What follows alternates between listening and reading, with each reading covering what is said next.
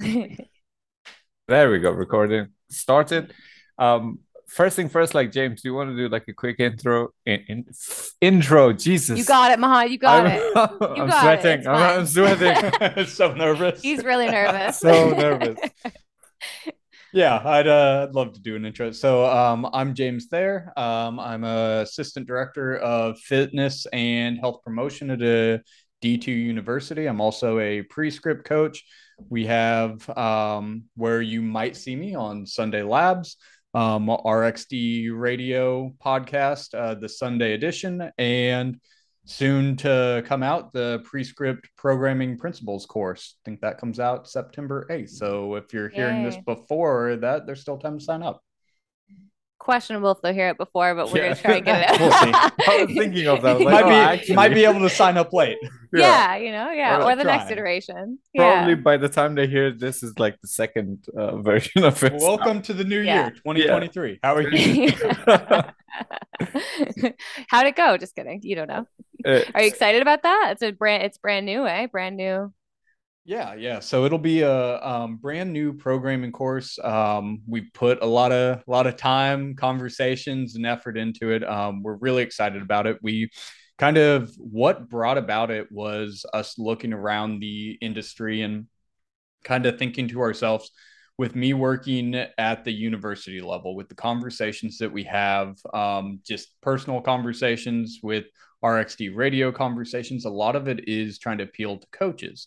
And you'll see a lot of programs out there, you'll see a lot of systems out there, but we didn't really see anybody that is teaching principles around coaching and around programming and really teaching coaches how to take the information that they've either learned through their experience, that they've learned at workshops, clinics, that they got through their certification, and how to hone that into practical application of programming. Because the textbook will talk about it a little bit, but Mhm. it's taking that information, especially for a younger coach, younger personal trainer coming into the industry, taking that information and trying to apply it and learning how to adapt that and modify it. That's really what we wanted to focus on for the coaches, is finding the information that's going to benefit them the most to be able to create the most efficient and long-term successful program for our clients. Mm. Yeah, man. Programming. Oh yeah, that's like the bane of our existence. Like Vanessa and I talk about this all the time. But you kind of like you said something I really liked. It was like, and this is what kind of brought me to Prescript and like just kind of hashtag not a cult, kept me in it. It's a Is culture. Hashtag absolutely a cult. absolutely a cult. Uh, was like I kept doing different courses and they kept like kind of advertising that they're gonna teach you programming, right? But then they would just like talk about the basics of programming, but there was no like you wouldn't actually learn how to do it or as like how to like kind of get all this experience that you or all this knowledge that you're getting combined with your experience and put it into programming. And necessarily Prescript didn't do it at the beginning either, but what kind of led to it was like we did these courses, but then through the like through the journey that which was the labs, especially at the beginning, like you get exposed to different ideas and different coaches and like how they talk about programming and things like that, and you just kind of mold or form the way you would program based off of all these conversations.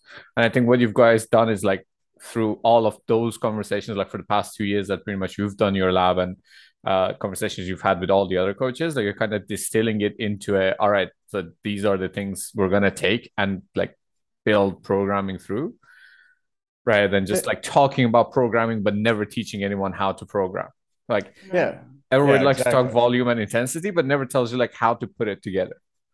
Yeah, and so looking that's it's kind of through that vein that like old school Thunderdome days, like a Yeah. lot of those conversations of here is an exercise in isolation that we look at, but then, the conversations would always go, why are you doing this? How are you going to progress this? How do you need to regress it? How does this match up with everything else in the amount of stress that you're incurring from the workout as a whole? And what does that look like over the week and over like through the phases to make it sustainable or not? Because it's very like Instagram, social media is full of here's an exercise in isolation. Here's a small clip, when not understanding like, how do I take this to be a long-term successful build out to reach this point and go beyond this point? Because that one exercise, like, you can do it, it might destroy you, and then what good is it? So kind of those conversations originally from definitely the Prescript crew, definitely the Thunderdome days, but taking some of that information, looking at how we could make it applicable to coaches and really dive deep into the principles of programming and give some more intention and direction for coaches as far as whenever they're collecting information, whenever they're looking at how to transition from one phase to the next phase, how to add some fluidity to that. So it's not just here's a workout, it's more so a guidance of, this is the direction where we're going, this is the path we're going to take, and looking at that long-term goal. Let's actually make that sustainable by reverse engineering and seeing where we are now and how we get there. It's such a hard thing to teach. It's such a great, like, I'm really excited to see what you guys come out with, because it's probably why it hasn't been done a ton of times before, right? Because like, how do you teach programming? And it's so nuanced and crazy. And Mahan, you always say like the best way to get good at programming is by programming, do make a ton of them and making mistakes probably. And yeah, it's really, I like the way you guys do things though. There's that quote that you guys always say, we're not teaching systems, we're teaching a systems way of thinking. And I'm assuming like that's how this cert is going to look, right? Yeah, absolutely. Did I get that quote right? Yeah. Also, yeah, great. It's looking. A lot of coaches like, I just process. want to know. I just want, what's the system? Just tell me. But a lot of times, like, I can't just tell you, you know? Well, and that's the challenge of it is like with the system, it's here's the blueprint, just follow the blueprint. Whereas we look to it more so as like, here's all the different options you have. Let's give reason and logic to take that path. This is what's guiding us. So it's, you don't really have that system to fall back on, but you have the principles, because systems break down whenever something goes awry, whenever the individual can't sustain that system program. What do you do from there? And that's what I think a lot of the times that we'll see with coaches is they've only learned how to do it one way, and they weren't really given the tools. This is how we adapt it. This is how we modify it. This is how we can continue to progress whenever they hit the roadblocks, because the reality of it is, working with people, you're going to hit roadblocks, whether it's, you just pushed them too hard, you didn't account for something going on maybe in the gym or outside the gym. So there's that accumulation of stress. There's vacations, there's life, there's, family issues. There's all these factors that go into account of working with an individual, that it's impossible to cover that in a system. It's impossible to cover that in a textbook. But if you understand the principles and you fall back on some of these, this helps you navigate through adapting programs for people, and how to not only be able to adapt that program, but also take that individual into account, and knowing a path forward, and knowing that, I think something that's not always talked about, and you two working together with Mahan programming for you, like, you guys would understand this, that working with somebody, like a coach client relationship, is a collaboration. It's not a dictatorship and just directing. Like, if it's done well, there's a lot of collaboration. There's a lot of feedback. There's adjustments and modifications that have to be made. And you can't do that just in a system, because it's going to be so individualized and so unique to somebody that it's impossible to cover everything. I mean, I am a dictator, but I get what you mean. No. For other people, it seems to work just fine. For actually good coaches out there. You want to seem like a dictator, maybe on social media. You haven't posted your clients like on the floor in a long time. I miss that. Yeah, I'll bring the dead bodies back. Like, yeah. It was a phase. It was a phase. Because, sorry, you brought that up, and like my mindset just completely went there, and just kind of use like what James was saying is, because people see these things and they take it. Sometimes that's why like context matters so much with programming, or with like even social media in itself. Like, when I was doing that, it was for fun. Like it was my clients knew exactly what's happening, right? But then I started this like kind of realizing this wave of like people thought that and they wanted to follow it that like every session you take your client to failure and understanding Yeah. that that is not a method that you should do, right? So like I to tell you the truth, I actually started panicking. I was like, no, I'm not trying to show you this is just a fun thing that I have with my clients. And I like people don't see behind the curtains, like they don't see what happens outside of that 1 15-second post video or Right. picture that I put, whereas like this client session is not always like that. They're not Yeah. dying every single time. Not everything has to be taken to failure. Maybe a beginner client, like I love Eric always says, like in absence of quality, you have volume, right? So like with beginner clients, if they're starting, like maybe we have to take them a little bit further more like, and you always see with beginners you can take like push them a little bit further because they don't know absolute failure, they don't have the movement proficiency to actually take themselves there. So it can be like that, but then I didn't want to get associated with this because, and I saw it in a couple Mm. of my other coaches around. I'm not gonna name names, but I didn't actually. But I Yeah. didn't want to get associated with that mindset I was of like, ooh, I want a name. Just kidding.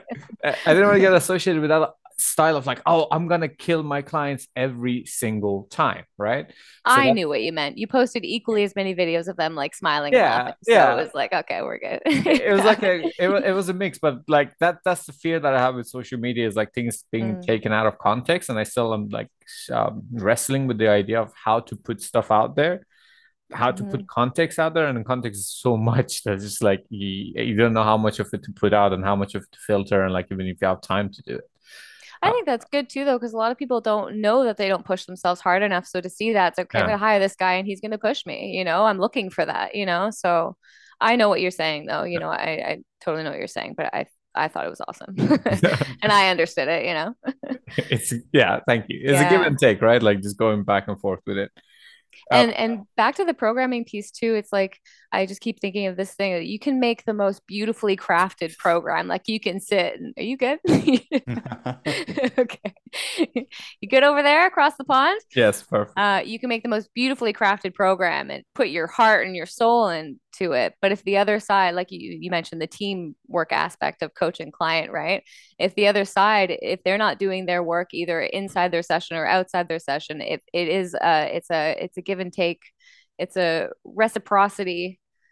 recipe for reciprocity, right? Like coaching, There we it's like go. they have to be showing up too, right? Mm. And so I think, yeah, like I hope that people who aren't coaches listen to this and think, man, this is how much coaches sit around and like really think about programming and create courses around it because you follow anything off the internet and you figure it's like the most magical, perfect program in the world because you paid for it. But that doesn't necessarily mean that it's going to work for you. There's like Yeah. so much that goes into that. And with that, I think it's important for coaches to realize that amount of effort should go into every single program. And if you do your due diligence, it makes it easier because Mm-hmm. you front load it with all this information. And Mm. then as you're building that program out and continuing, like you just have this overload of information that you can start pulling from and that you can start utilizing to make your best guess. And then is Mm-hmm. trial and error. Whenever you introduce a client to it, that's honestly what's happening. You're making your best guess based on the information available to you to see if this is going to work. If this is Mm-hmm. sustainable, this is like you use your experience, you use your education, all of this. And then you actually have to test it out and Mm-hmm. see if that person is able to if they're able to do the program, if they're, like you said, if they're doing their work outside of it, inside of it to meet that collaborative effort, but then also realizing with all that effort, all the intention that you put into it, you have to be willing to, you can't be so attached to it that you're not Mm-hmm. willing to change and adapt it because Mhm. you can go in, you can have a 6 month block planned out and day one goes to absolute shit. Yeah. And now we have to adjust, we have to adapt. And I think that's a big part of coaching too, is not only understanding the individual that you're doing this for, but also the willingness to the willingness and the knowledge to be able to adapt those things, to be able to modify those things, and understanding like it doesn't have to be overly complicated to make Mhm. those regressions or adaptions if you just understand all your options available. Because at the end of the day, it's about the results that you're trying to get. And if I use this exercise or I use this exercise, but I'm still getting the same result, like cool. It's good. But some people will get so attached to a program they created or so limited by their scope and focus of certain exercises that they never really broaden their horizons or really expand their understanding of movement and movement efficiency of the transferability of biomechanics. Mhm. I knew we were going to get into biomechanics. Optimize better than optimal. But the question, one of the questions that I had, and it's for both of you, right? Because like this is a concept we kind of went through is you said it sometimes like you can have the best program or like you can have the best intentions. Like there is no best program, but like you've put effort into it and you're ready to get started, and something completely outside of your control happens to a client. So I want to know if you either one of you have like a story like one time that like you did something for a client, you were ready and you were working so hard for a program for a client, and then like as you said, day one everything goes to shit. Hmm. Specifics. Yeah, I was going to say, I don't know if day one, because usually it's a little bit looser. Like I take more so the mentality of like this is just us testing to see. So like Mm. mentality wise, like day one, it's a I approach it a lot more adaptable. I can't think of one specific one necessarily, but throughout the years, I mean, there's been tons of no adaptability in hey, I have vacation coming up, I have a high stress job that now like our 4 days a week just went to two. Like okay, what Mm. do I need to keep, what needs to go, working around like up to big events. I feel like I'm generalizing right now because it happens so frequent that it's hard just to like nail down one of like this was my nightmare. All right. Yeah, there's yeah, so many different ways that it presents itself too, right? Mahan, do you have one? I feel like Um, you must if you have yeah, I one. do. That's why I like obviously ask so I could share my own story. Tell us your There story we so Okay. go. it might make us think of Yeah, things. fair enough. Basically, like this, especially this was towards maybe a couple of years ago, where I was like, I wasn't as enlightened as I am right now. Um, and I was working with one of my clients, and she goes back home, and we decide to. So we were in person, and we decided to go online, and I'm just like putting everything into this program. It was like, she was like one of my prodigies, one of my aces. She did everything well on the gym floor, and now we're just gonna go and kill it while she's like, as an online client and like, just getting the everything right. I did this program that I was really happy with. Obviously, the goal was like legs and glutes and stuff like that. And I was like, I called it glutegeddon. I was just like, this is gonna be the best. You're gonna love it. And literally, like, I think it was the first day that she went back to the gym. She met a guy, and I like the moment I heard about the guy, I was like, fuck. I knew like this is something happening. And then like it literally changed the entire like she was in love with training. She was just training. And now looking back at it, maybe the reasons behind training wasn't what I thought it was, but like suddenly met a guy, got together, a couple of months later, they're like madly in love, like less than a year together, they move in. She has a baby now. Like everything just completely changed and derailed from what we had planned for like the Most of her year values program. changed, Yeah, really. most of our values changed. Right. And it was just like to this day, because we're in touch, like we still message each other on Instagram and stuff like that, and like beautiful child she has. So I Mm. keep hating on her now fiance. I'm just like, he took you away from me. Moral of the story: Mahan hates Yeah, love. yeah, hates love. Mahan Yeah. hates love. Yes, like I'm you like, who chose would love stop over training for a gym. boy? Exactly, Ah, interesting. something Yeah, like well, that. that had nothing to do with you, Yeah, I know. No, I didn't or say your a thing. programming, I'm Yeah, perfect. okay, okay. Yes. Yeah. I was waiting for that. I'm like, what did you do wrong there? You did Yeah, nothing. She everything just, was perfect. yeah, priorities change, right? Yeah. So that's one like outside like when Thayer earlier on said like some outside influences, like something like this is something that like you can't account for, right? Like Hmm. I can account for even job stress, like things that we could kind of measure, maybe not measure, but like manage as much as possible. If they tell you like, oh, I have this holidays coming up, then you can kind of like plan for that. If their job like suddenly, as you said, like from 4 days a week they can only commit to 2 days a week, you're like, all right, this is it. But if someone's mind like mentality completely shifts, or like their goals change, or like their values change, and then um like a big shift like that is something that can easily happen to us, and it's something that you have no control over, and there's nothing you can do about it. Like it's not, Hmm. you can't blame yourself like, oh, the program wasn't good enough to keep her Yeah. eyes away from this Yeah. dude.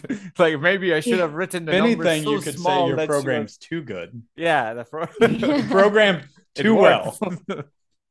I think what I'm thinking of now is just like anytime you guys might have had this too. I train general population people, so that's like important for context. But whenever somebody's going away for like a week for vacation and they're like, "Can you program me? I'm gonna be away. Can you program something for me?" And I'm like, "Yeah, you can also just take the week off. We've been training really hard. Just it's vacation. Go enjoy it. That might be better for your health than et cetera, trying to find a gym and doing all this stuff. And they're like, no, like I want to train. I'm going to do it. I'm going to train. Da, da, da. You write this like week long modified vacation program. What happens? They don't do any of it. And that's okay too. But it's just kind of like, I like to give them that option because a lot of people, some people do get out there and they do the program and they're like, it was really important to me to keep on it.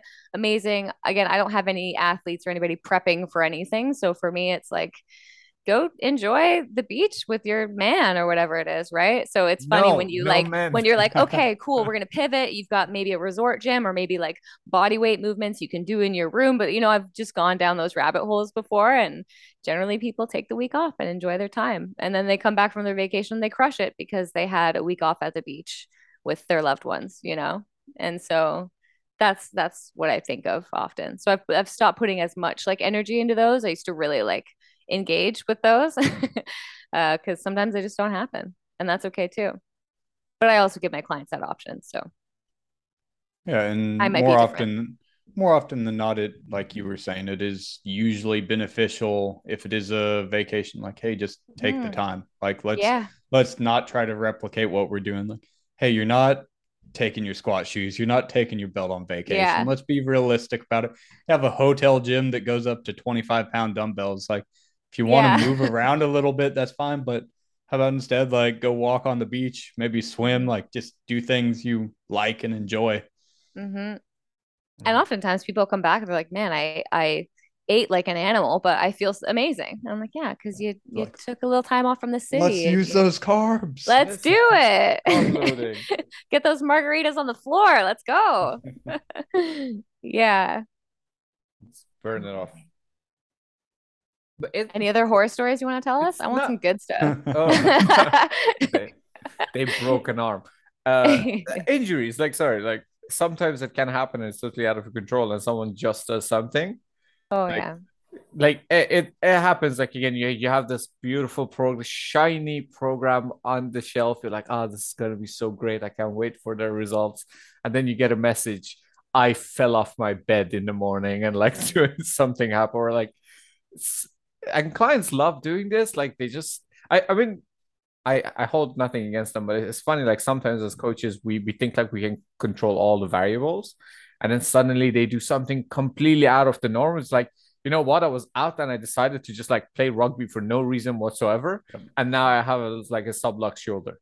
And you're like, ah, perfect. So like, but this is where like I'm gonna kind of plug the programming course again. Is this is where like knowing how to make decisions and like having that thought process of progression regression and have done a course like that can help you make smarter decisions on how to tackle this situation rather than just being completely blindsided or like, oh well, now you can't, you have no shoulder or your arms like gone, so we can't do anything. Whereas like having that knowledge of, all right, so we're gonna make these certain adjustments, maybe take this time to recover, and then we're gonna like focus on this, and this, and we can still, a movement is cure. So have a plan to get you back into moving as soon as possible, and then like get you back on the horse. Hmm. And part of that comes through the trust that you've developed with that client. That if if you have that rapport, if you built that relationship, that even whenever those incidents happen, that you're having to shift the program by giving them insight and helping them understand, like, we don't need to make this back right now. We just need to go forward from here. Like, we're never trying to work backwards in a program. We're just focusing forward. And by giving them that insight in that direction of, hey, we in 30 weeks, this is where I want to be. Like, it doesn't matter where we're at right now. It doesn't matter that we're having to adjust or change this, because this is the direction we're going. And sometimes that insight can help not only the trust dynamic, but like help them better understand where it's going, because most of our clients aren't fitness people that necessarily care about like the education side of it. Like, they just want the results. But I think we can kind of see the inverse of that, of we've all probably experienced whenever a client does go off of program in the workouts, sometimes that has to be adapted of, well, there needs to be, how serious is this goal? Is it a performance based goal where we have a deadline that we need to meet, or like, hey, do you just want to like lose a couple pounds and you want to stay active, where one has quite a bit of adaptability to it, that, hey, okay, we can start incorporating some of this stuff because you've taken an interest to it, whereas some, like, you doing this is detrimental to the progress that we're trying to make because we have this performance that we're trying to get to. You'll see, I don't know, I'm sure both of you experience this, but like, if you're working towards a max rep and somebody goes off program and does it beforehand, like, a lot of times all they'll see is, hey, I got the weight that I wanted to get. But you're thinking as a coach, yeah, I wanted you to get there in 6 weeks, that you might have just taken the potential of 20 more pounds off the top of that.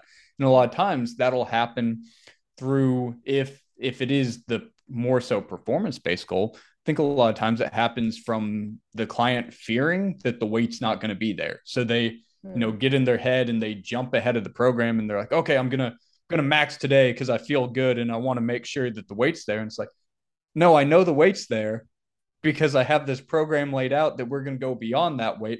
But now that you kind of overshot, that messes up the whole program. Like, now we have to change course because we've introduced such a high stress before we were prepared for it, that now we have to navigate through how to manage this, how to recover from it. And again, I think part of that, in a lot of the instances I've seen, it's kind of a fear-based approach where they're worried the weight's not going to be there, but it comes back to building that trust of, like, trust me, the weight is there. We're going to wait on this. It's okay. But it also creates an opportunity and conversation of, this happened. How can we go forward from here? Mm-hmm. And again, this is how much we think about this stuff and how much we plan and all this. So like, people out there or maybe listening who don't have a coach or don't follow a program of any kind, if you're wondering why you're stalling, it's because other people pay people to do all of this that we're talking about, So All of the that's thinking. why it's so important, right? And a lot of people take it so personally too when they're not making progress, or if they're injured or whatever it is. It's like, there's something wrong with me, but there might just be something wrong with your, I'm like so scared to say the word system now, but there might be something wrong with your system. Um, yeah. So I think maybe my brain, I always just try to take it back to like regular old people, maybe listening to the podcast, but, and also I say it every single time. I'm like, I'm biased, but like, coaching and programming is so important if you're looking to reach a goal, because a lot of people go into the gym, they go into Good Life every week and try to max out their squat every single week and wonder why it's not happening after a while, right? So it really does pay off to pay a professional and an objective eye and somebody who sits around talking with their buddies about it and gets certifications. And part of our job as coaches is to continually be learning constantly. Like, that never ever stops, right? So it really helps to hire somebody on every so often, Mm. like The job anything is else. to outsource that the thinking. Like that's what we do. We just think of all the like variables and try to make. we take the we're processes. I always compare ourselves to like a computer. Like we take all the information and then we have to process it. And normally people who build some bad relationships, either with food or training and everything else, is because they have all this information, but they don't know how to process it, or they don't have the Yeah. information or look at it the way they should, and they just like misinterpret it, right? It's like But learning to play guitar or anything else, right? Like you try and learn like the craziest chords to start out. And then, I mean, I tried to teach myself how to play guitar and now I can only play it the way that I learned how to play it because I've never gone to a professional to teach me. yeah, All right, we're going to start at square one. We're going to start at zero. And I've got this thought out curriculum that we're going to follow, you know? Instead, you're just left playing Stairway to Heaven and yeah, going Oh, over over I and and over over wish. again. again. I wish. I know one song, maybe two songs. You But my have to, strumming pattern, I can only strum in the pattern that I taught myself how to yeah. strum in, and I can't do anything else. Now you have to unlearn it, which is even like more difficult, right? Way more difficult. But Absolutely. And I'm stuck. James, you said something I like is like, because I've been having this conversation with a lot of my clients more recently. Is like this going and telling like, I know you have the weight, right? And I know the strength is there. I just need you to get there mentally. And that's why we're doing this. That's why like I'm getting you to succeed. This plan is you have that weight and even more, but you're just mentally not there. You just like psychologically are psyching yourself out. It's that fear. So I need to create this like stairway to heaven for you to like step Mm, by step get to that goal and like mentally feel good about it. Because if I mm, get you to work that sub, like if their goal is like a certain weight or like certain movement, if they're working sub maximally, it's like as much as it's physical, it's really, in my opinion, more and more it's psychological, right? Like I need to make them feel good. big time. I mean, and once they can do like something for, I don't know, 8 reps, then just going an increment up for 1 or 2, it's not that difficult anymore, right? Mm, Yeah, and that really speaks to you as a coach of understanding your clients and being able to adapt your approach around the psychology of them or the mentality that they have, because not all clients are going to be the same, especially if you have a client that sees a number and is intimidated by that number.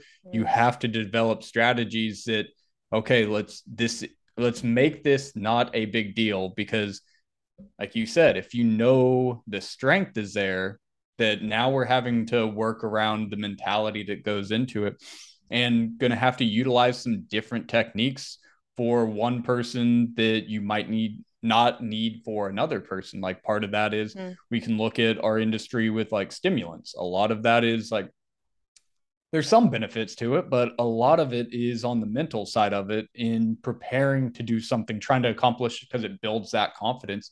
And over time, you looking at how you can build that confidence and make this number, whatever this blockade is for that individual, make that dissipate or present it in a different way that it allows that perspective shift.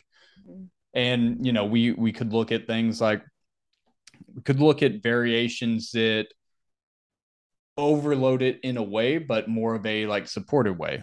Mm. What in my last phase, I was doing like reverse band squats. That's Lord's work, just because everything moves so well. But if the number on the bar is worrisome to an individual, something like that, of okay, we're going to take that number, we're going to put you in a supportive position like reverse bands or more externally stabilized, and we're going to work through this. I'm going to show you that we can do this. There's the support there to help build that confidence. Or like even you see in some programs, and this more so like strength training, but I just want you to hold the weight. Like I just want you to step out, hold the weight. We're not going to do anything. Step back in. I'm just slowly introducing it to try to make it from this huge monster that you've built up in your head to something mm, smaller and smaller. And then by the time you are actually working with that weight, oftentimes they're going to crush it or they're even going to go past. But it is, as a coach, understanding the differences in how you're going to approach that program with the individual, because mm, on the sheet it's X's and O's, but everybody's not going to respond the same. Where like with my training, a lot of times there are situations where like I'm going to train alone, and my mentality is always, well, you better figure it the fuck out. Like if I'm going to go do a heavy Are you not single, used to training alone? no, I am. That's Oh, that's okay. what I, yeah, that's but that's my mentality approaching that. If it's like a very heavy single that is like, Mm, well, it might not be an option not to get this because there's nobody here to spot you. Like you don't yeah. have standards, you're in a monolith. So sort it out, make this happen. Some people are going to take that mentality and just thrive by it because that's how you do one thing's how you do everything. Like that's how they approach life. Where some people are just going to be crushed by that weight, but you as a coach knowing that would never introduce them into that environment Mhm. because they're not going to be successful. And when we're talking about coaching and working with clients, we're trying to find the path that's going to allow them to be successful. You have Mhm. in the same scenario, you have somebody that misses a rep, they're done for the day. Like Mhm. their mentality is it's like, okay, what can I salvage from this because they failed on this and the quality automatically goes down where the exact same exercise, exact same lift, you put that on somebody else, they miss it and that motivates them to go right back into it and they get Mm, it no problem. Mm-hmm. But it's up to you great as the point. coach to understand that because each person's going to be different and your programming should reflect the mentality as well. Yeah. Like Absolutely. an example of that is like, because as you said, it was really tangible for me is one of my clients, like injury, like pain is a big dictator of how people react. Like some people, it's just, they're just going to shut down and they can't do anything. And like, especially if they've been through a bad injury, right? The moment something feels like it was back then, they just can freeze up, right? Like one of my clients, like, he had shoulder injury, had surgery and everything else. We've been progressing forever. He has no pain pressing. And then one day, just as he's pressing, he just had a little bit of pain in his shoulder, and you can just see them, right? And like, this is also why I like doing in person. That like the face shows it, right?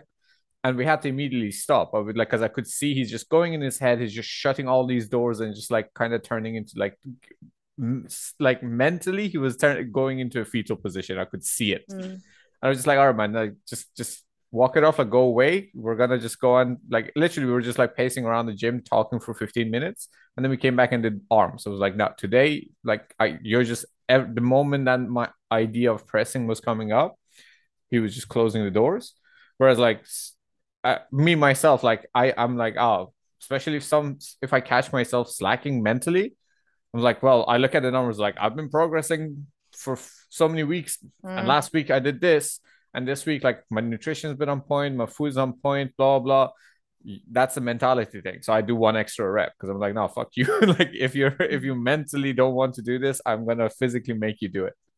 mm, And like it's and this is one thing again. Like sometimes I feel like, especially with online coaching, people misses understanding, as Thayer said, like what is the driving force and like understanding your clients and like programming or progression doesn't have to be just numbers. It has to mhm, be like, okay, you don't want to do this. Let's find a way for you to feel confident again to do it. How can we mm, introduce that to your program? How can we bring you back to that feeling good? And like at the end of the day, people want to feel good. No, I don't think anybody like wants to effectively feel like shit. Maybe they want to be in pain because they find pleasure in that, but mm. outside of it, nobody wants to feel like shit. Yeah, leave them feeling good. And feeling good is so subjective. It's like anybody, crushing a client could make them feel awesome or it Mm-hmm. could make them feel not awesome, right? It depends on exactly what we're talking about, getting to know your client on that level. And that takes time too, right? You're constantly like from day one with a client, you're constantly learning how to coach them like in every single moment. Mm-hmm.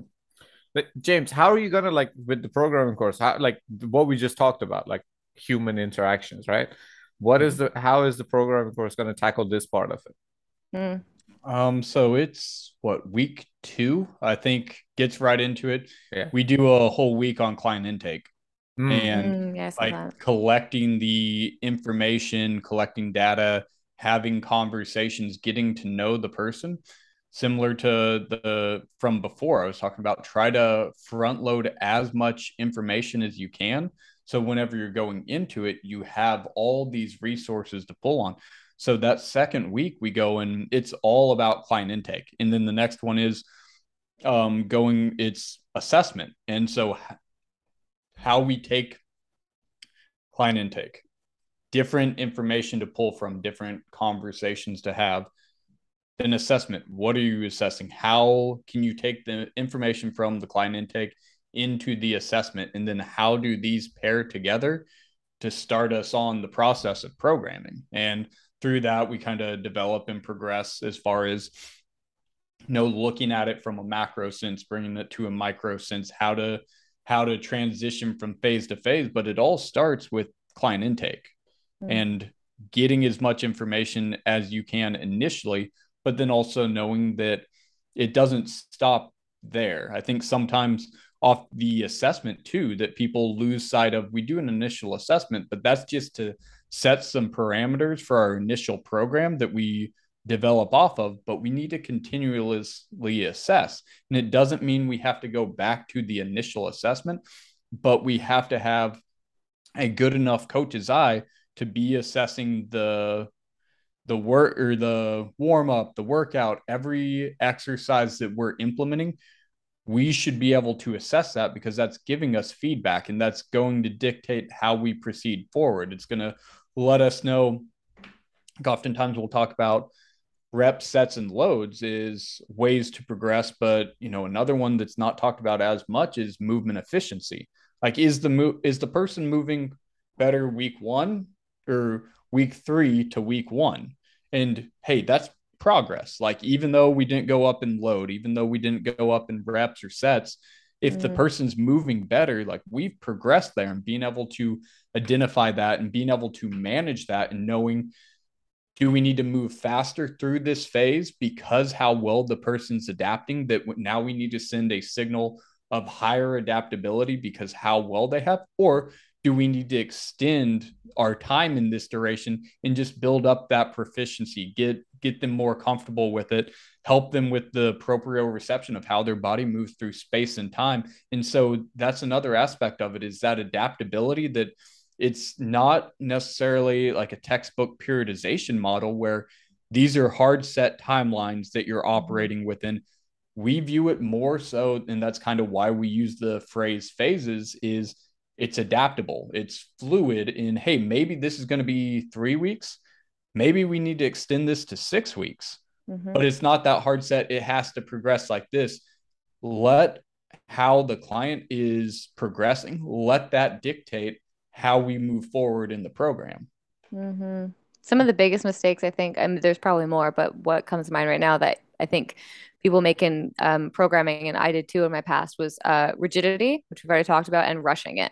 Like, oh, it's going well, let's go, and just like being really excited about their progress and not taking enough time. For me personally, I learned years ago that I had to just slow down that kind of excitement about somebody adapting well to something, and keep them progressing, but just go at a way slower pace. Oh, Because it's absolutely. exciting. You're like, Yeah, amazing, and great, we crushed it. Go, let's go to the next thing, right? But it's we see adaptation is important, right? You got to take your time with it.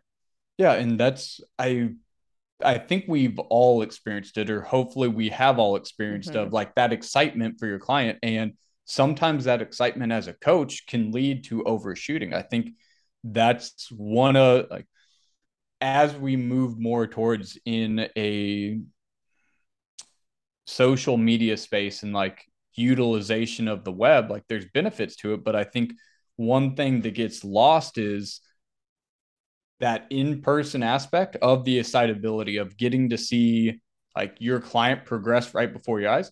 Sometimes that does lead to, again, jumping the gun, overshooting a little bit, but it's a lesson that coaches need. And maybe in the social media space, they're losing that a little bit because there's not as much of a direct connection and Mm. understanding, like making that mistake, but Hmm. also recognizing, like, I overshot this and I saw the results of overshooting that my client's failing. Like, that's an important life lesson for coaches to have.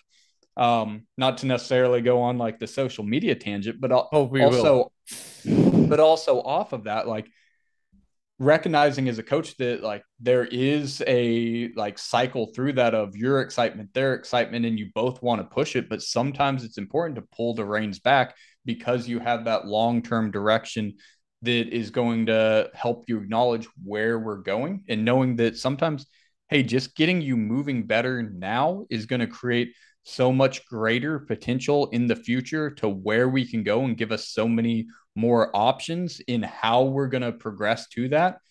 Let's stay here for now. Let's continue to utilize this as much as we can. And then we can, we can look at reps, sets, loads, if we're talking about proficiency, but it's the same mentality of all of those. It's understanding each of these is a resource to be utilized. Some are more finite than others, and looking at the sustainability of trying to drive those modes of progression, understanding that movement proficiency, it's one that you can drive the longest. And whenever you set that foundation of driving proficiency in movement, that it allows you to develop it so much further, because no matter what variable you add from that, no matter what progression you start to include from proficiency, if proficiency becomes like a baseline factor through each phase, through each stage of it, like that can always be something that it can always be something that you're looking to assess and like continue to progress on. It's what is it in the with new clients, especially if I don't know if you two have ever like trained junior high kids, but they're the best example of it. Like 11 to 14, 15 year olds, best example of why movement proficiency matters, because in the first 8 weeks of somebody training, you're going to see improvements, and all of that. It's not really adapting, like building muscle mass to get stronger. It's not really like building as a little bit maybe cardiorespiratory, but the big factor is just the neurological adaptation that comes with it. And that's what movement efficiency is understanding how to move through space and time better, more proficiently, and using like being able to use that and not rushing into other modes of adaptation. It allows you to drive that so much longer. And it's always something, if we're keeping an eye on it, it's always something that we can look to through any progressions to make sure that's on point, because that's going to dictate the other modes. Like I can still load, but if the person is compensating more and more and more, hey, the wheels are going to fall off at some point. But if I'm looking at proficiency and like I have that range of what's acceptable, what's not, like where can we continue to drive this, where can we not, I think that sets a tone for us to be able to look long term and be able to continue to strive with that as a metric that's always a factor, always something that we're keeping in our perspective. Building confidence too, right? Yeah. And confidence is in you as a coach as well. Yeah. Because they feel better in their movements and they understand them. It's building skill and confidence, the neurological and the physical stuff too, eh? See, and then they trust you more as a coach. Exactly. James, you know how like we didn't record this, but like when you asked like how did Vanessa and I start, and it said like we just like we're on the same. I was literally just about to use the same exact words as so she cute. just said it. I was like, I was like, God damn it, she beat me to it. But yeah, because talking about like earlier we talked about like fear, right? So movement proficiency, another like it is that factor of like building that confidence, right? Like as I said, sometimes they're scared of the weight, so they just want to lift it up, right? And that's efficiently like, or from like a movement perspective, or they never touch it, or they're like, I would have picked the 5-pound dumbbells, and you're like, come on, go for I know it. what you can lift now, yeah. So like they will lift that up, and they like, because they're scared or they're overshooting, like any of those reasons. And then because the movement proficiency wasn't there, they will not be as confident. They will fear the weight, and it's just like they feel like it's so difficult. But whereas like if they stuck to the program and if they did progress through movement and like really cared about how they're moving in time and space and gave that a metric, then they'll feel more confident to try those weights when the time is right. Because before, like they've cared about movement rather than the number on the bar. Like and I use this myself as an example. Is like who does that on their own when they don't have a coach, right? Yeah, nobody. I mean, even when you have a coach, because like you're like, me, I need you to do this. We're doing this. You're doing this for me. Do it for me. If you're not doing it for you, do it for me. Slowing down. Hey, you have to tell them that, because like for me, like there was one of my biggest goals was like a 200 kilo deadlift, right? And I was on plan. I was just like doing like this whole progression, and I was gonna do it by November 2020 or something like that. But this wasn't me jumping the gun, but like COVID, like we had another lockdown coming up, and they announced it just a very like quickly. And I had like I was gonna, train for a month and then try my 200. But then I was like, oh, the gym's closing tomorrow. And I really wanted to do 200 before the end of the year. So I was like, all right, so that entire month is out. I don't have the confidence because I haven't done this at all. I don't know if I'm going to do it or not, but I'm just going to go and pull it up. Right. And luckily, it's like really bad form, but I still lifted like and got it off the ground. Right. I did get Acceptable off. ranges. Yeah. That's all we're Yeah. going It's just for. like, boom. But like after that, I was just like, I literally was like, oh my God, 200 was the hardest thing ever. And like, it felt like there was a cap there, even though I had reached it. I was like, okay, I got my goal perfect, but it just because I wasn't ready for it, it was such a big cap. And then like I started training, like I went away from like deadlifts completely, and I was just doing my whole training like with Kyle and like especially Back to focused on handstands. back to handstands and everything else. And once I just went to like Denzel's gym and I just felt stronger. I hadn't done deadlifts at all. I felt stronger, but because I had been working on like eating well, moving well, working on like everything else. And then he's deadlifting, and I'm like, oh, let me just do it because I like deadlifts. And then like as I kept doing, like I was confident now. Like I was confident, especially in my movement proficiency, because it was like I've been working so much on like I don't know, like especially with Kyle. So it's like my hip flexion's on point. Like I will not have any missing ranges. And I got a 200, and it was nothing. It moved so well that I actually tried a 210 without like even going technically doing the program and going and trying to practice deadlifts. What I Mm-hmm. had progress, as James said, is I had progress, and I knew I have progress in movement proficiency. I knew I'm moving better in the Yeah. past, like in those 6 months, I had just moved better, and like that's what kind of led into getting the weight off the ground. And I felt like I still had more, but then I stopped there because like I haven't done this. Well, in two aspects of that I want to point out is one is it'd be helpful if people understand that once you lay the tracks, they're there to go back on. Like once you've built the motor pathways to be able to lift this load, to be able to move this way, it comes back that much quicker because the pathways don't automatically strip away and you lose all your gains. Like it's there. You just need to send a signal back down that path, but the road's already built. We just need to travel down it. The other one, kind of going off of confidence, is I think like it would be helpful if coaches and clients kind of understand this together that in building that confidence, because an easy example, a lot of times, like if you take on a client, it might be around weight. I want to weigh this much because I weighed it in high school. And like it's that number association. But what, talking through and getting a better understanding of them and helping them understand it, it's not that number that you care about. It's how you felt about yourself. It's the confidence that you had at that time. It's that association that you're making. So really what is to me an like honest selling point to clients from a coaching perspective is you're investing in the potential of possibility. Like that's what you're paying me for as a coach, to try to create possibilities for the future for you. And that in that there's that confidence that I'm trying to help you build a possibility of confidence. And what does that lead to? What doors does that open? What opportunities does that create? Because that's really what we're looking towards if we're talking about the like mental side of training clients. It's understanding we're working towards creating possibilities for them and where they can take those possibilities. It might be confidence. It might be getting pain free. It might be being able to do something that they never thought they'd be able to achieve or able to do. But when it comes down to it, they're investing in us to help them create possibilities for themselves. Mm-hmm. I love that. And what Kyle Gorgeous. has done is he's That was helped me. good, James. That was Yeah, that was good. really good. Yeah. You can Kyle come has back. helped me build the confidence Yeah. to come up. I wasn't sure until you said that. Just kidding. No. That was great. No, you can run this. Like, forget about our XC radio. We just do it like together again. Like, You should throw just be that on the part of banner this. behind you. Yeah. Actually, that was great.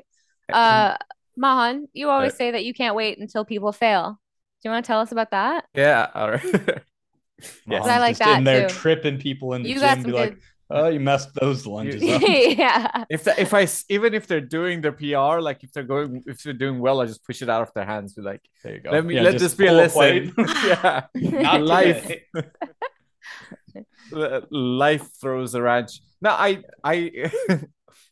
it kind of goes hand in hand with what they said with like, especially if you train with like either beginners or like, because I used to like work with kids for kickboxing, and like the first 6 to 8 weeks they just like suddenly like they feel like they're like martial art athlete, like experts, and like Mhm. they're going to be in a movie or something like that, because it's just the movement gets better, and they just getting better at finding themselves in space. So I always say like I get excited for my clients progressing, but I also really get excited for them failing, because and sometimes it sounds wrong, but you guys know what I mean. It's just the fact that like they know that like, all right, that actual work starts now, because like until here there is like, name it whatever, like beginner gains or something else, like they can get better and better and better, but they have to understand that like not everything's going to move linearly. Like I feel like beginners, especially with like people who just start, a lot of things happen for them linearly, and they might get like they might associate progress to everything going up at the same time.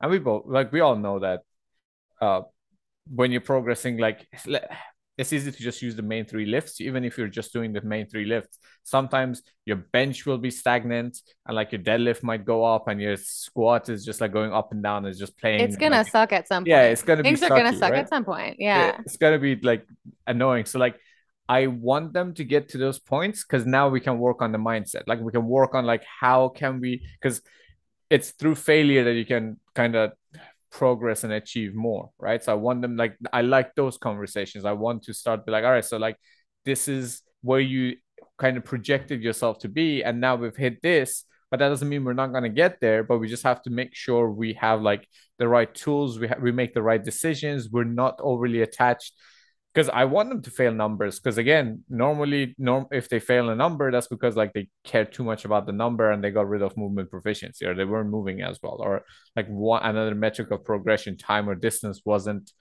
played around with as much. There's like I don't want them to get attached to load. So that's what I mean when I get excited for them failing, is because now I think that's where the real like training begins in a sense.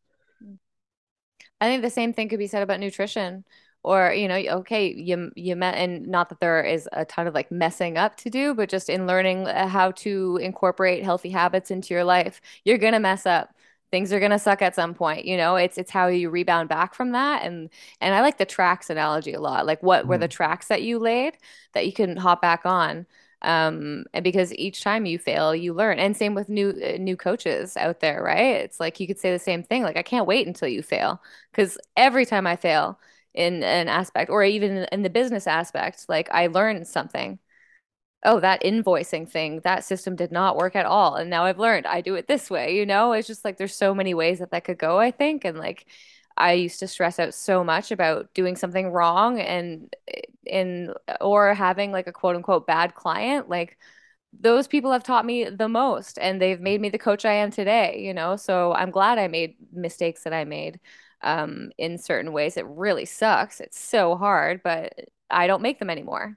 I'm sure there's another mistake around the corner I might make, but it's that's how you learn. And those life lessons are crucial for development because you learn very little from success. All you should take away from success is I should repeat this. Somehow Mm. people screw that up of like, oh, I was successful. I should change something. No, all success tells you is repeat what you just did. Let's see if we can get that again because we want to continue to be successful.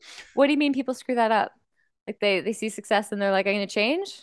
So if easy example in fitness, if somebody hits a PR, let's redo our numbers and run exactly what you just did to get that PR. Oh, right. Like run the exact same program where oftentimes it's like, no, I want to change everything now. Right. Like, no, what's the least amount of things that we can change that we can try to repeat this result?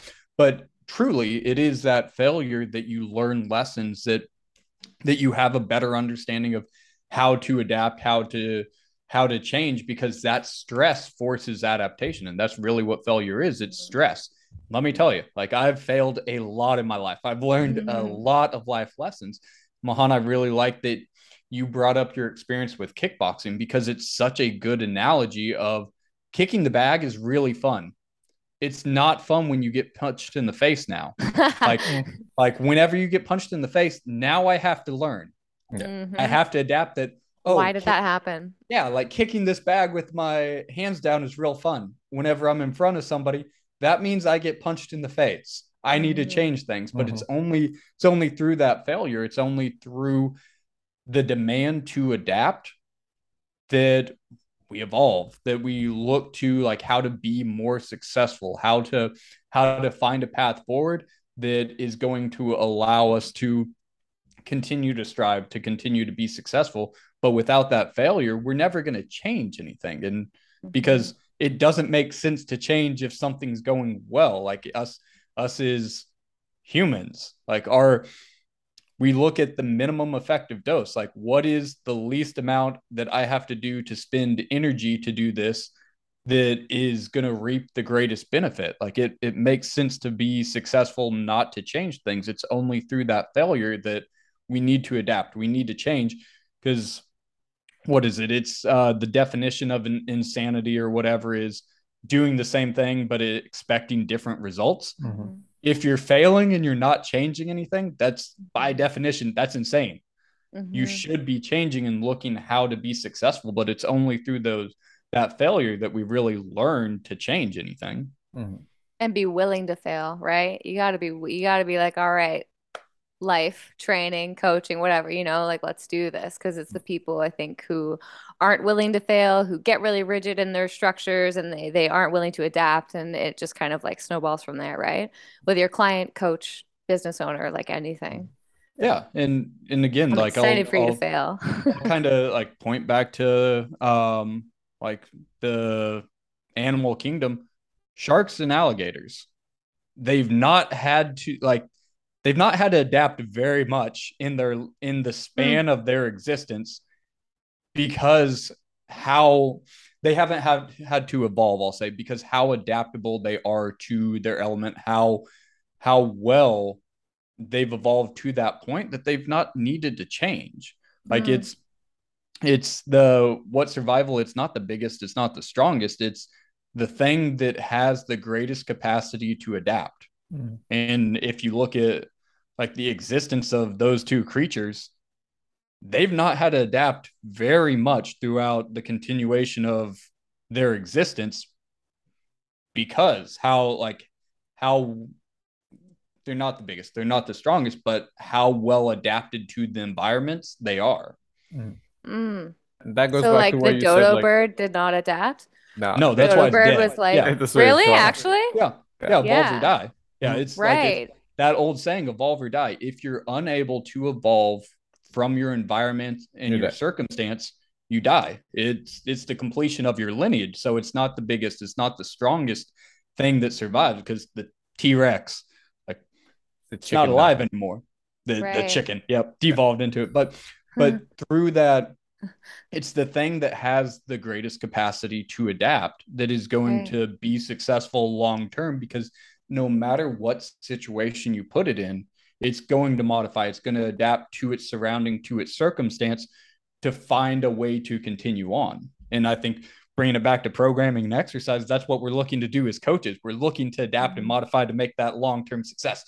Got it. Promo. I mean, we can also talk about sharks for like a bit if you want, because I'm gonna go there. Yeah, because like what you said, like exactly, like if you're succeeding, keep doing what, like if you're successful, keep doing that, right? So sharks don't and change alligators, they're if it's not broke, don't fix it.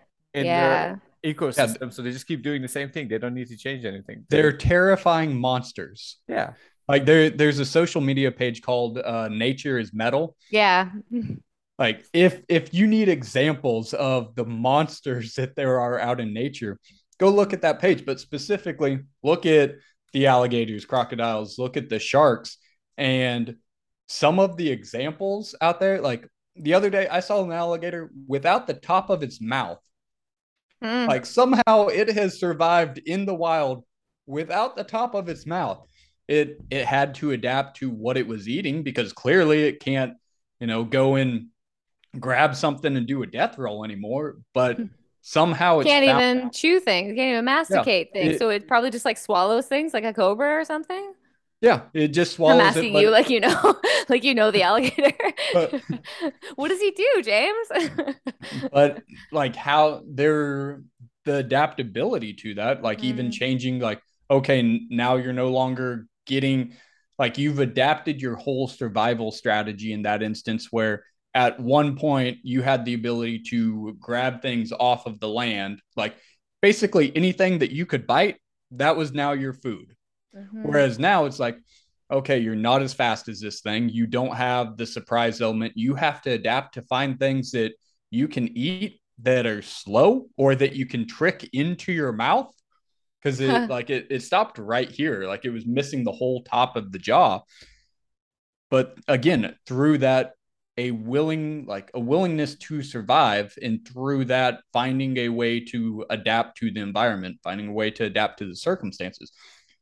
Recommend anybody listening to this go check out that page. It's not for Nature's the weak of metal. heart. It's gruesome, but it's It's life. Look at yeah, it. Go look yeah, at it's the it. perfect example of this part of the discussion. Like, because that's Mm. all it is like it's not good, it's not bad, it's a reality of life and survival is adaptation. But we live in a world with so many comforts, James, Oh, yes, we as do. humans, it's so easy these days. We got We've Uber Eats on our adapted phones too and well. We Too, adapt yeah, too no, well. it's just hmm too much. That's why you should hmm call the Or is it the slogan for ecosystem? the slogan for programming principle should be a shark.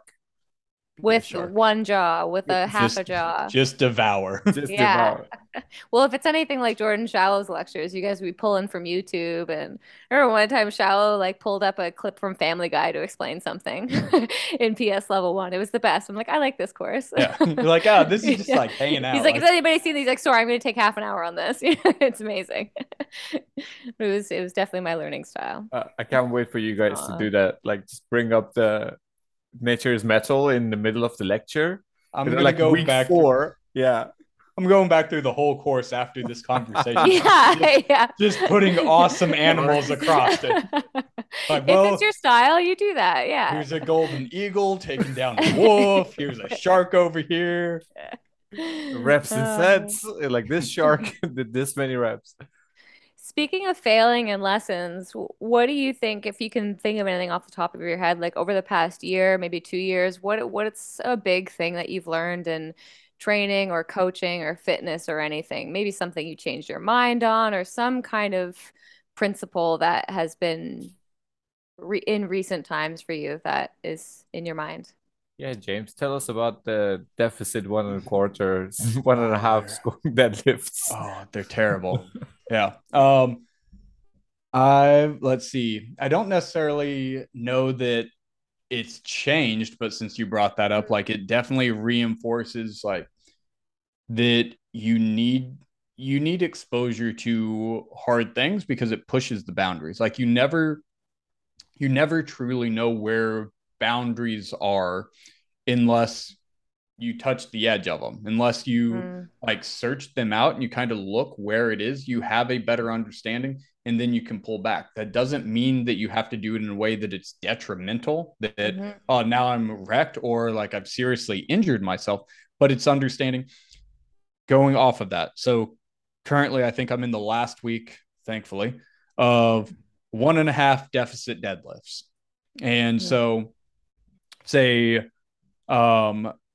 So max. full range, then a half rep, also So, with your feet on some plates or yeah. something. So, I do the opposite of that. So, with deficit, we're looking at like how to create a longer lever, how to work through a greater range of motion. With 1.5s, it is in part cardio based, in part training around a position. So I know for myself, at the bottom of the knee to mid knee, that is my longest lever. That's going to be the hardest point. So I look at deficit deadlifts is anytime you watch my videos, they're actually like 3/4 deadlifts, not one and a half, because I go above my knee. Because what I'm trying to do, I'm trying to train an adaptation that I move through my longest lever, my hardest point, very, very quickly. Because once it's past my knees, I can drive that no problem. But it's getting it to there. And so, how I look at the one and a half, I'm training past that weak point. I'm trying to move very, very fast through that. And with the deficit, it's adding the greater range of motion now that I'm having to overcome and having to sustain that. But with a like top volume of 20 with that, understanding that you can almost count it as 2 lifts per one. So whenever I do a set of 5, I'm doing 10 deadlifts. Knowing the boundary that like if I'm doing 4 sets of 5, that's going to get me to my 20. But hey, maybe I push it a little bit and I do 2 sets of 5 and then 1 set of 10. Realize, yeah, 10. That's the boundary. I'm not going to go past there. And if I start off with that, it's going to fuck me up, especially if I'm in a gym with no AC. That like here's the top level. I touch that. I'm not going to keep like trying to run to that because I understand that's where the boundary is. So if I can take a step back and I can operate close to that but not past it, I can continue to progress. I can continue and not below it. Exactly. Like you have to find that range, but you're never going to understand how to push to that point if you don't touch the boundary a little bit. Sometimes you overshoot it. And that's kind of back to the conversation around failure. Like that's all that failure when in lifting is just overshooting it a little bit, but it's overshooting or touching that boundary in a way that we have a plan going forward that, hey, in this instant, it was okay to guess because we calculated for it, that we have a path forward from there instead of just, I'm just going to do this because now I'm injured. Like that doesn't give us much of a ability to adapt or modify from the information that we got, in except don't get hurt again, or probably shouldn't be doing that, or we weren't ready for that. Whereas, in the kind of the scenario that I brought up, or like the exercise, is just understanding there's the boundary. Now I can kind of set a pace a little bit behind that. Fire is hot. Right? Fire is very hot. Fire is hot. Yeah, I've heard that phrase like so often in the past week. Keep your hand in it. James, have you gone through a lot of hard things in your life, would you say? I don't know at this point I would consider them hard necessarily. Just because I think a lot of it plays into perspective and like just my mentality. Like I understand the whole of everything matters, and like what we wouldn't be what we are without our experiences. And so like I've kind of disassociated necessarily like the good and bad of it, and it just is. And like did somebody else say that you've been through hard things? I don't know. You'd have to talk to me. I just have this working theory that people like us have been through a lot of hard things, so we know how to find that threshold that you were just talking about, but also not to play under it, being a general population coach, I meet a lot of people who maybe like just haven't had, and I don't know, I always try to bring life in with training, but that regardless, I think like teaching people resilience is really important. But a lot of people who have had to be very resilient in their life to very difficult things, they've got no problem hammering themselves in the gym or being super consistent with their training, because it's like, oh, I've done way harder things than a 1.5 deadlift, Yeah, deficit I don't deadlift. advise them. Yeah, that sounds terrible. but yeah, I mean, medical advice. Really with that, but also kind of back to wrapping this point is like that's where the coach matters in this, because for those people that have no problem pushing themselves and like getting there, those are the people more often not that you have to pull back. They're the ones that you're like, hey, on vacation, just go chill out. Yeah. Like I don't need you in the gym. They're like, no, I Stop really doing Peloton twice a day in between your sessions, exactly. please. But No, I you need love it. It's going adrenaline. really well. Yeah, it's good for my mental health. Okay, all Put the belt right. down. You're not hacking your belt. Yeah. Don't bring resistance bands. They don't do anything.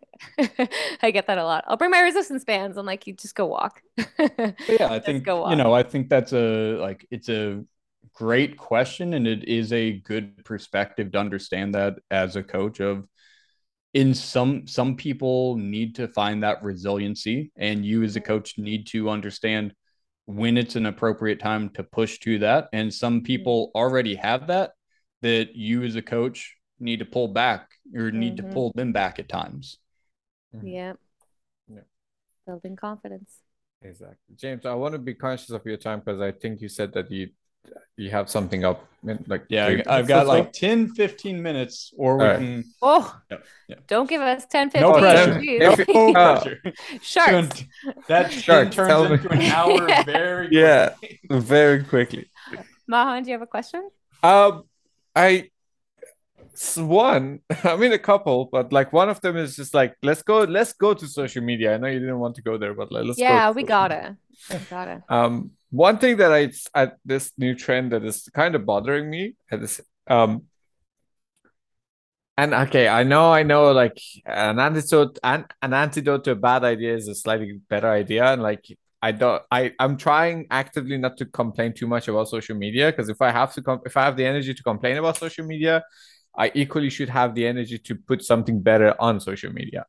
At least Mm. I try it with my clients. Like if I complain to them about something, I try to give them like 10 more pointers that actually helps with the training. Like, but like on my Instagram, I haven't done that yet.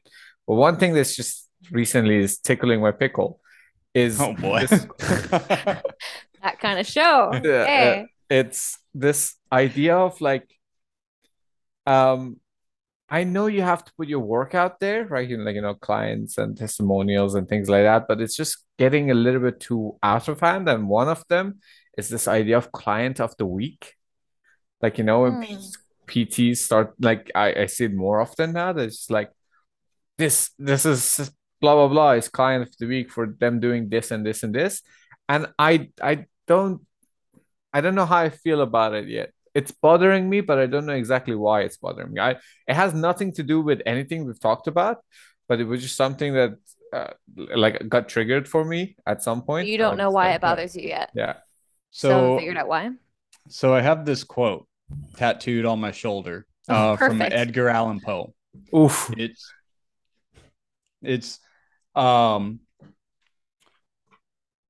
well, hold on. I want to see if I Something want you to have take tattooed, you I don't want to remember yeah, it. well, I want to see if I want to take it here, if I want to go in a different direction, because like one thing I don't want to lose to this is like that reflective piece of this bothers you, but you don't know why. So looking at it, like first off, if it's, I'll get back to the quote here in a minute, um, but whenever we're looking at, or whenever we're discussing like social media, first off, like it is just a highlight. Like the whole thing's just a highlight. And so taking that into context, like we can participate in it or we don't have to. Like just because we have a business on it, just because we're on it, doesn't mean like we have to engage in that way, that you have the ability to change the narrative or approach it, like change the narrative to the point saying, where you were saying like you would make a better post or like a counter to that if you disagreed, that you'd put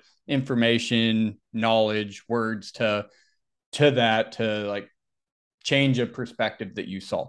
But also with that is like we don't have to engage in that way. We have the opportunity to like go our own path.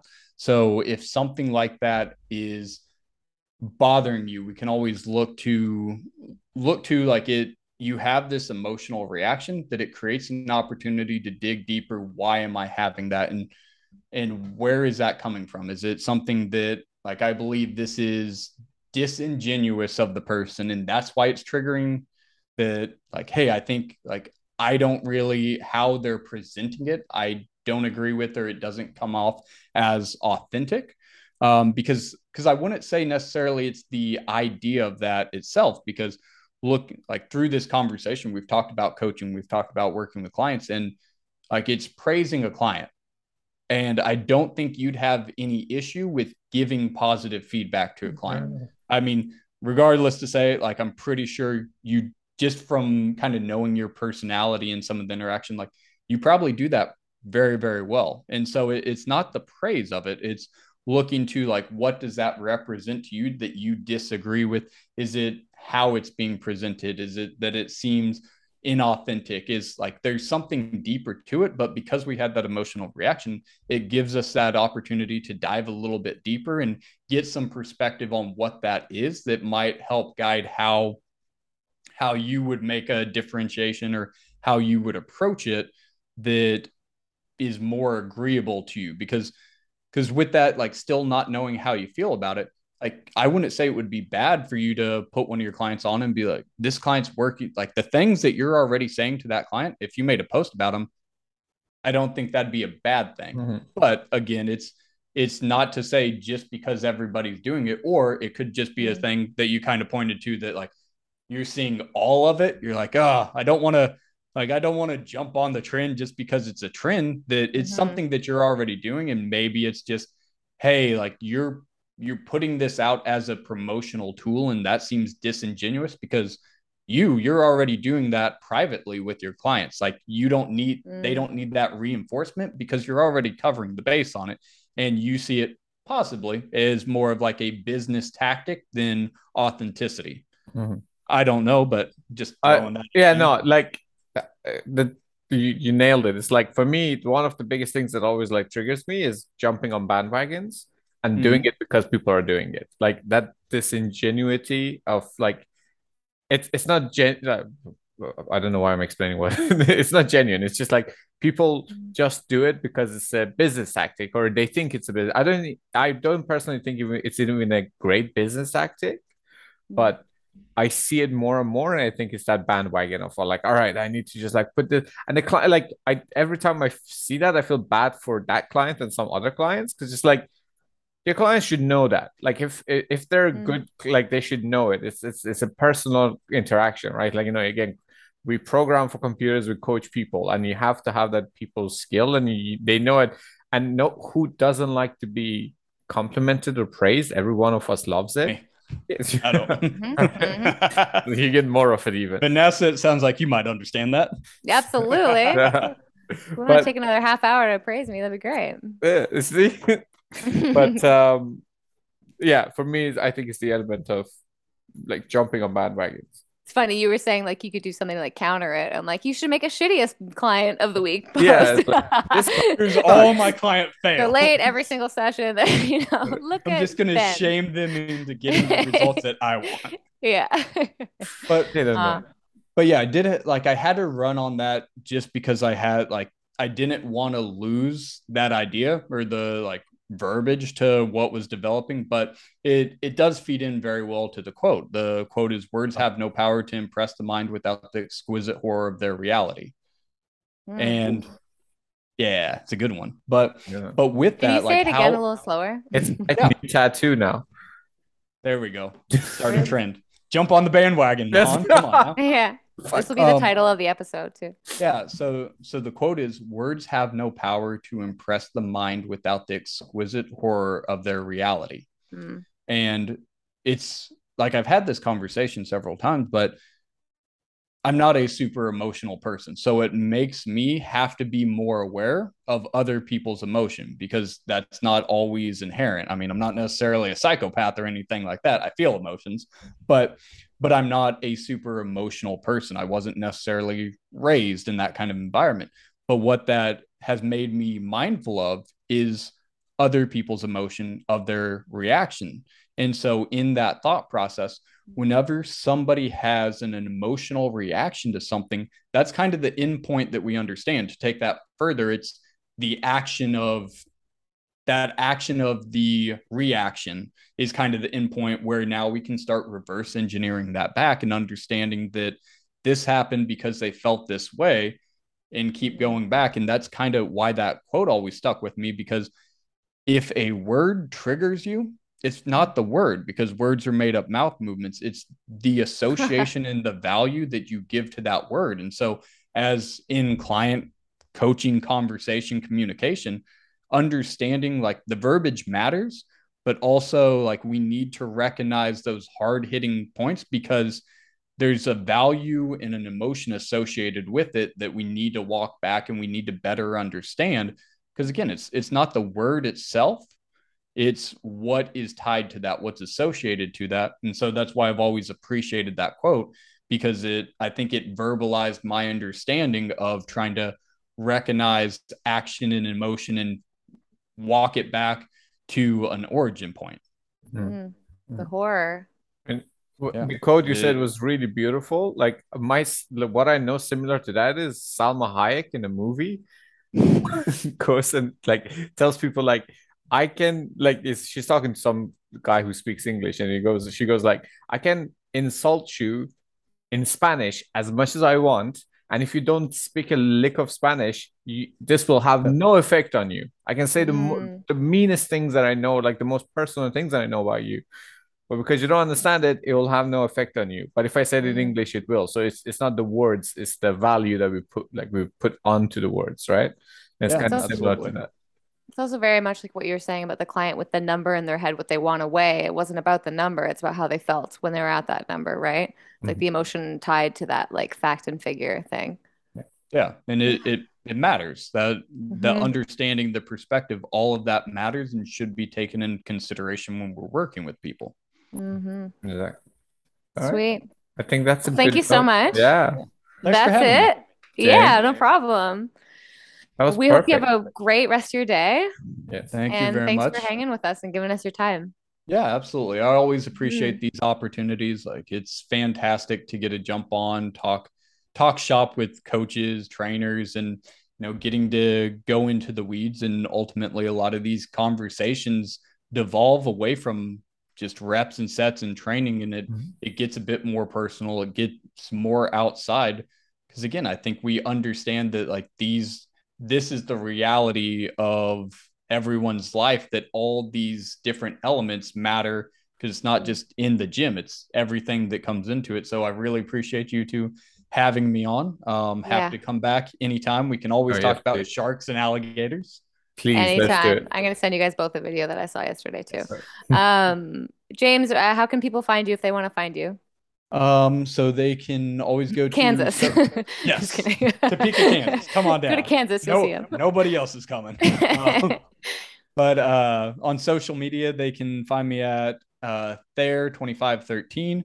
And then email wise, it's on my social media, but it's www.byproductperformance@gmail.com. Yeah, either way, honestly, I'm pretty quick on social media. So Mhm. if you want to have a conversation, just shoot me a DM and we'll go from there. Sweet. Well, good luck with the programming course. I hope it's Mhm. awesome. I'm super excited for you guys. And yeah, keep Thank, killing it. Yeah. thank you very much. I'll do my best. Thank you. Thanks so much for your time.